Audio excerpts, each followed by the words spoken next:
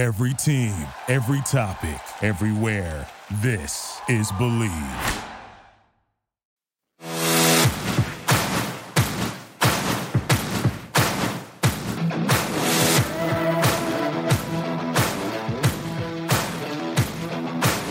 Welcome to Believe in the Ivy League, a look inside the ancient 8 teams in the Ivy League and their upcoming games with all of the stats, trends, and analysis that you want to hear. And now, here's your host, Tom Barton. All right, guys, welcome to another edition of Believe in the Ivy League. I am Tom Barton, and we are set for playoffs. Yeah, we are set for the playoff time here in the Ivy Leagues, and it sounds weird. It still sounds weird to say playoffs with the Ivy League basketball. Anybody that's been following Ivy League basketball for any amount of time, it's still a weird transition. It's still very new because, we lost a year with the COVID. It's still a new thing, but we do have some playoffs this weekend. We are going to get into that real quick scheduling so you guys understand. Because the games are going to be played on Saturday, I have press passes and media credentials to go down, up for me. I live in New York, to go up to Boston, up to Cambridge, and to be there. I'm going to try to do everything I can to be there. I cannot record live, as I would need my equipment, but I'll try to get interviews and things of that nature. And then I will record either late Saturday night or early Sunday morning. I'm aiming for late Saturday night, but you will have another episode to preview the championship game before the championship game. I'm going to try to get it done as quickly as possible. It sort of depends on the traffic in Boston and when I could get back, if I'm going to do it Saturday night or Sunday. All right, guys, check me out at Tom Barton Sports. Also, check me out, tombartonsports@gmail.com. And I do have a YouTube channel. I would really like you guys to go click on that YouTube channel. I just had a conversation about Bird and LeBron, Aaron Rodgers and Russell Wilson. I was on live that day that it was kind of going on, so that was kind of cool. You guys could go, please, I could use all the likes and subscribes over on the YouTube channel. That would be fantastic as well. All right, guys, let's get into it. The Ivy League playoffs are set. The Ivy League tournament, I call it the playoffs because it just sounds better. But it is the Ivy League tournament. It is set. It is a 4-team tournament. It's going to be played up in Cambridge. And we have Princeton's the 1 seed, Yale's the 2 seed, Penn is the 3 seed, and Cornell is the 4 seed. Last weekend was a little uninspiring. A lot of teams couldn't really move their positions. A lot of teams really couldn't do anything, but really play for pride and play for seniors, if they even have seniors at this point, because we know how the Ivy Leagues went this year. It was kind of all over the place. But I do look, although we are not a betting show, I want to give you an idea and a feel here for how everybody else is sort of looking at the Ivy League tournament and how everybody's looking at this from a better perspective and who is going to be the favorite. And Princeton is plus 125, Yale's plus 180, Penn's plus 500, and Cornell's plus 650. So that's over at DraftKings. You could do that. I look every year, and I've had, arguments my entire career about why is the Ivy League not more prevalent? Why can't you bet on it more? There used to be times where I couldn't even bet on a regular game. I just basically started to be able to bet legally on the football and now basketball. We never had an Ivy League tournament to bet on.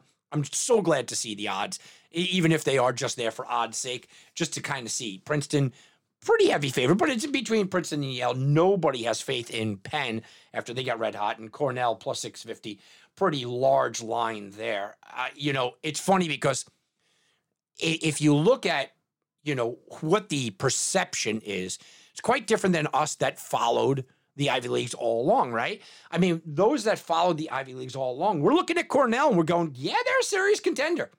They can do some things here. We're looking at Penn and going, man, there was a time, just a week or so ago, 2 weeks ago or so, where Penn was red hot, and Penn could have been that team. And we did shows on that, and we talked about it. So the perception of them getting 5-1 or 6.5-1, the public doesn't really understand the Ivy Leagues, and it continues to say that the public doesn't understand the Ivy Leagues. With that being said, we'll start off with the 1 seed, right? We'll break down this Princeton-Cornell matchup. First of all, Princeton's not only a favorite in seeding, but they're also the favorite according to the sports books, but they're also the favorite according to KenPom. The Tigers also, when you start talking about offensive efficiency and adjusted efficiency and all that, it gets a little crazy. Basically, look, they're a top 50 offense. And that's it in the country. You could tell me it's efficiency rating and all these other metrics, but basically just say they're top 50 offense. And that is a reason why people are kind of jumping on this team to not only win the Ivy League tournament. I'm starting to see people talking about, hey, wait a minute, with that kind of offense, maybe they could get out of the first round of the real tournament, out of the big bracket. Maybe this is a team to watch. But we here that have followed the Ivy Leagues know maybe that's a little pie in the sky. And maybe, or maybe, well, we are looking at Princeton, who Princeton's just coming off their best season since the 2016-17 season. Look, they went undefeated through Ivy League play that year. And that was a real interesting Princeton team. That was a Princeton team that we knew was as good as can be. This year, I think the entire Ivy Leagues is a down year. Look, I'm doing an Ivy League podcast, right? And I should not be saying these things, but the reality is, I think it was a down year. I think we knew it was going to be a down year, though. Here's the one thing I can say about the Ivy Leagues. Most of these teams, and you'll see when I start to talk about Penn and how they got off to a miserable start, and Yale, who got off to a rough start. Most of these teams, we knew they were going to get off to a rough start, but they've looked a lot better as Ivy League play has gone on. The rest of the country is looking at Ivy Leagues and saying, okay, it's a down year for all the Ivies. Why? They had a year off. There's a lot of young guys that have never been on a court before. But as they grew up, over the course of the season, how good did the Ivy Leagues become? I think the Ivy Leagues late over the last couple of weeks have really shown improved basketball overall. Early on, it was a mess, but that was very expected. Now going into the tournament, maybe Princeton is that team. So you look at Princeton, they got the big man from England, and he's probably the player of the year.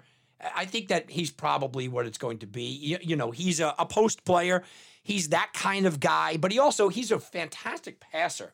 Being that post player, that's something to watch. 22-5 is nothing to kind of overlook here. The Ivies will not get 2 bids. If Princeton doesn't win, 22 wins will not be enough. Or 23 if they win against Cornell. It's not going to be enough to get him in. They're not even going to really be considered a bubble team, but it's a great, successful season one way or the other. I think that Ivy League fans, if you're just an Ivy League fan, you're not attached to a team, I think you're looking at Princeton as the team that really can move on, right? That can maybe win a round because of the offense that I've talked about. This team has won 7 games in a row.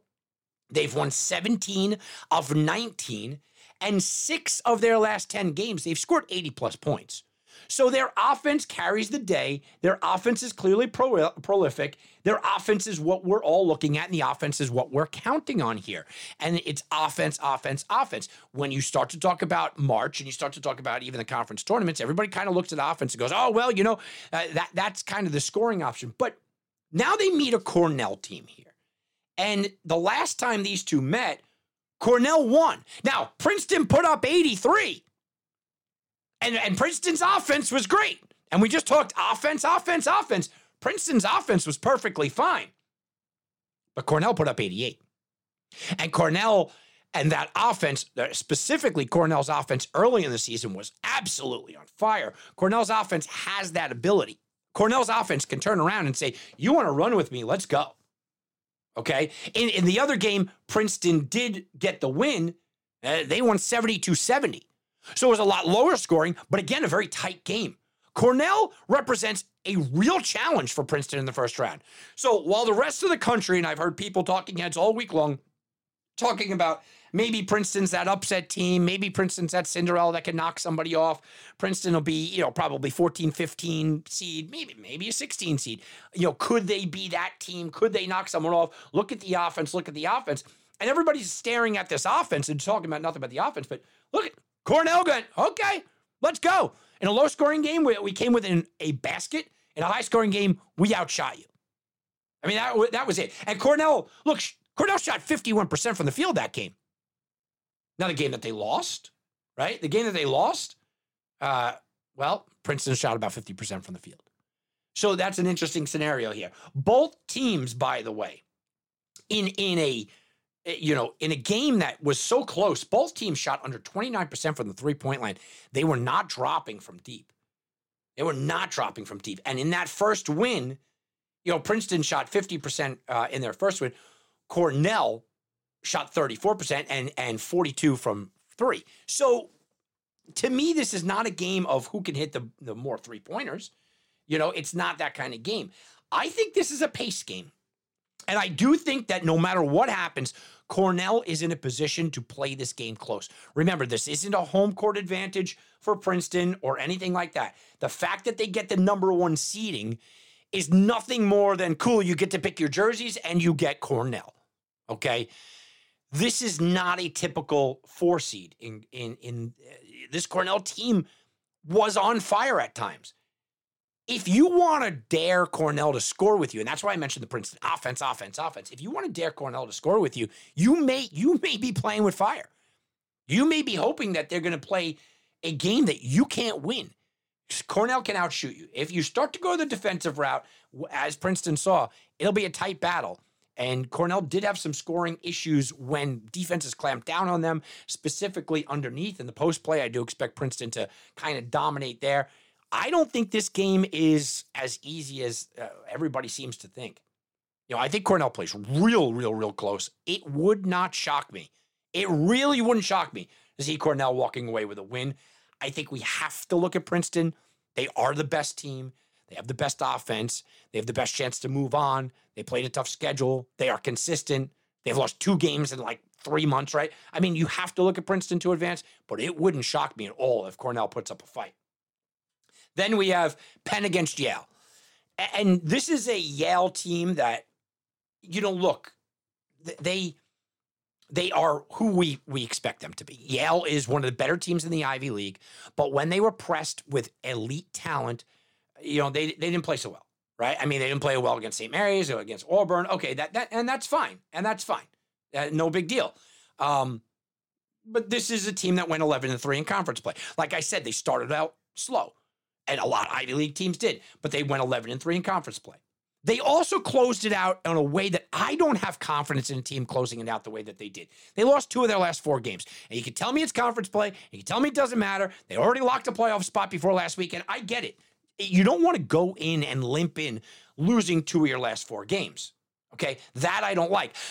I also look at this as a double-edged sword, the next thing that I'm going to talk about. And the double-edged sword is very simply this. Lots of close calls this year. They won by less than 10 points in 8 of their 11 conference wins, and more than half of those by 2 baskets or less. Remember the 2 games against Harvard, 3-point games all over the place. I mean, that's who Yale was. Now, you can take that away if you're a Bulldogs fan and you're listening. You could take that away and you could say, well, that shows that Yale knows how to get it done and win close games. That shows that Yale can do this in a crunch time. And I can't disagree with that. Yeah, especially against a Harvard team like they did, and that was a tough weekend right there. I get that. But I also look at it and say, you're a basket or 2 away. Oftentimes, that's a bounce or 2 away.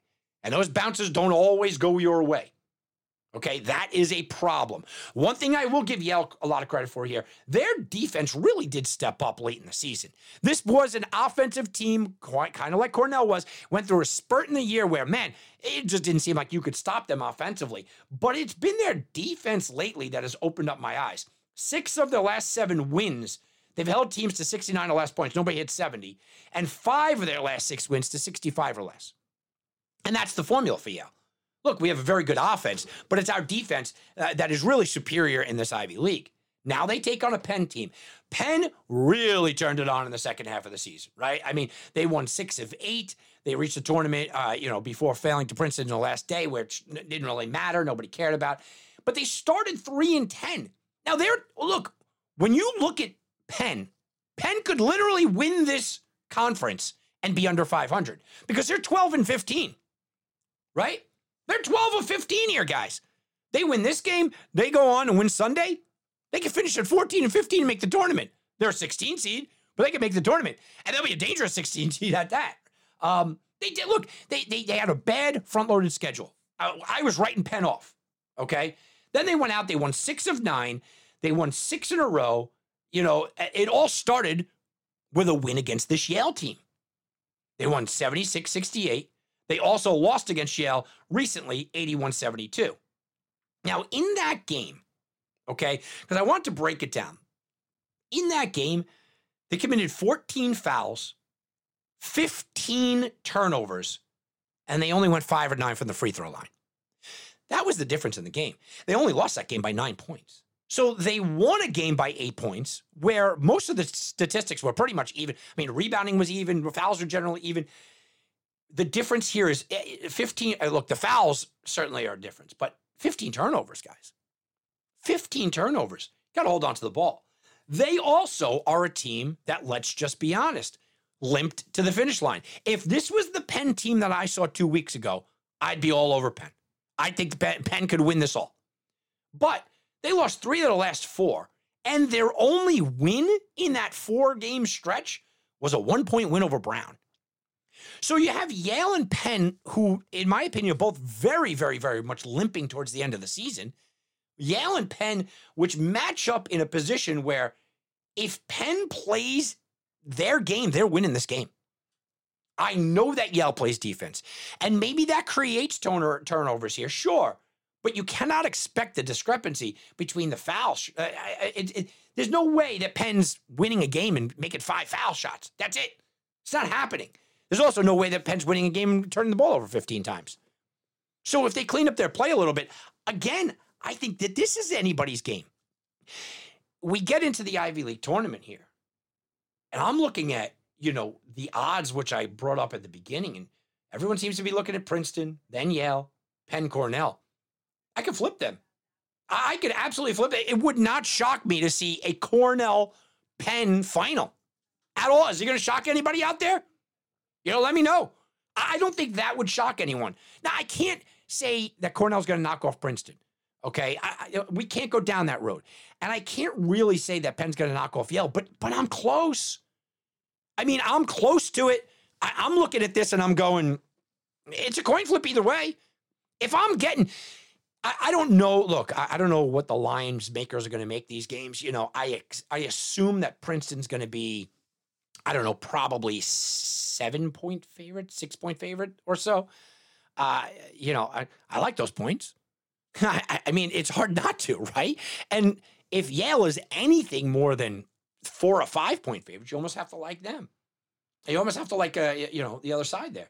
You almost have to. Because I do think that it's a coin flip. I think it's a down conference in a down year. Yeah, sure. But I think that leads to a lot of fun. And I do think Saturday is going to be an absolutely fantastic day. I think we're going to have a good day Saturday, come back, have a good day Sunday.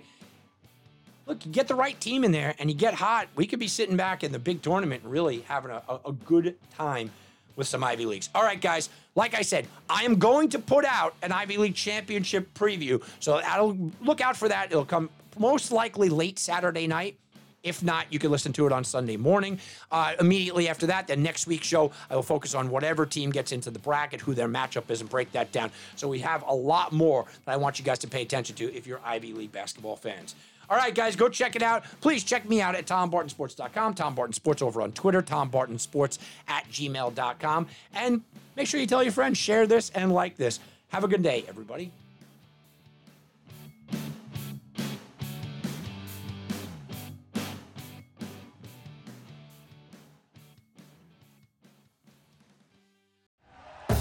Thank you for listening to Believe. You can show support to your host by subscribing to the show and giving us a 5-star rating on your preferred platform. Check us out at Believe.com and search for BLEAV on YouTube.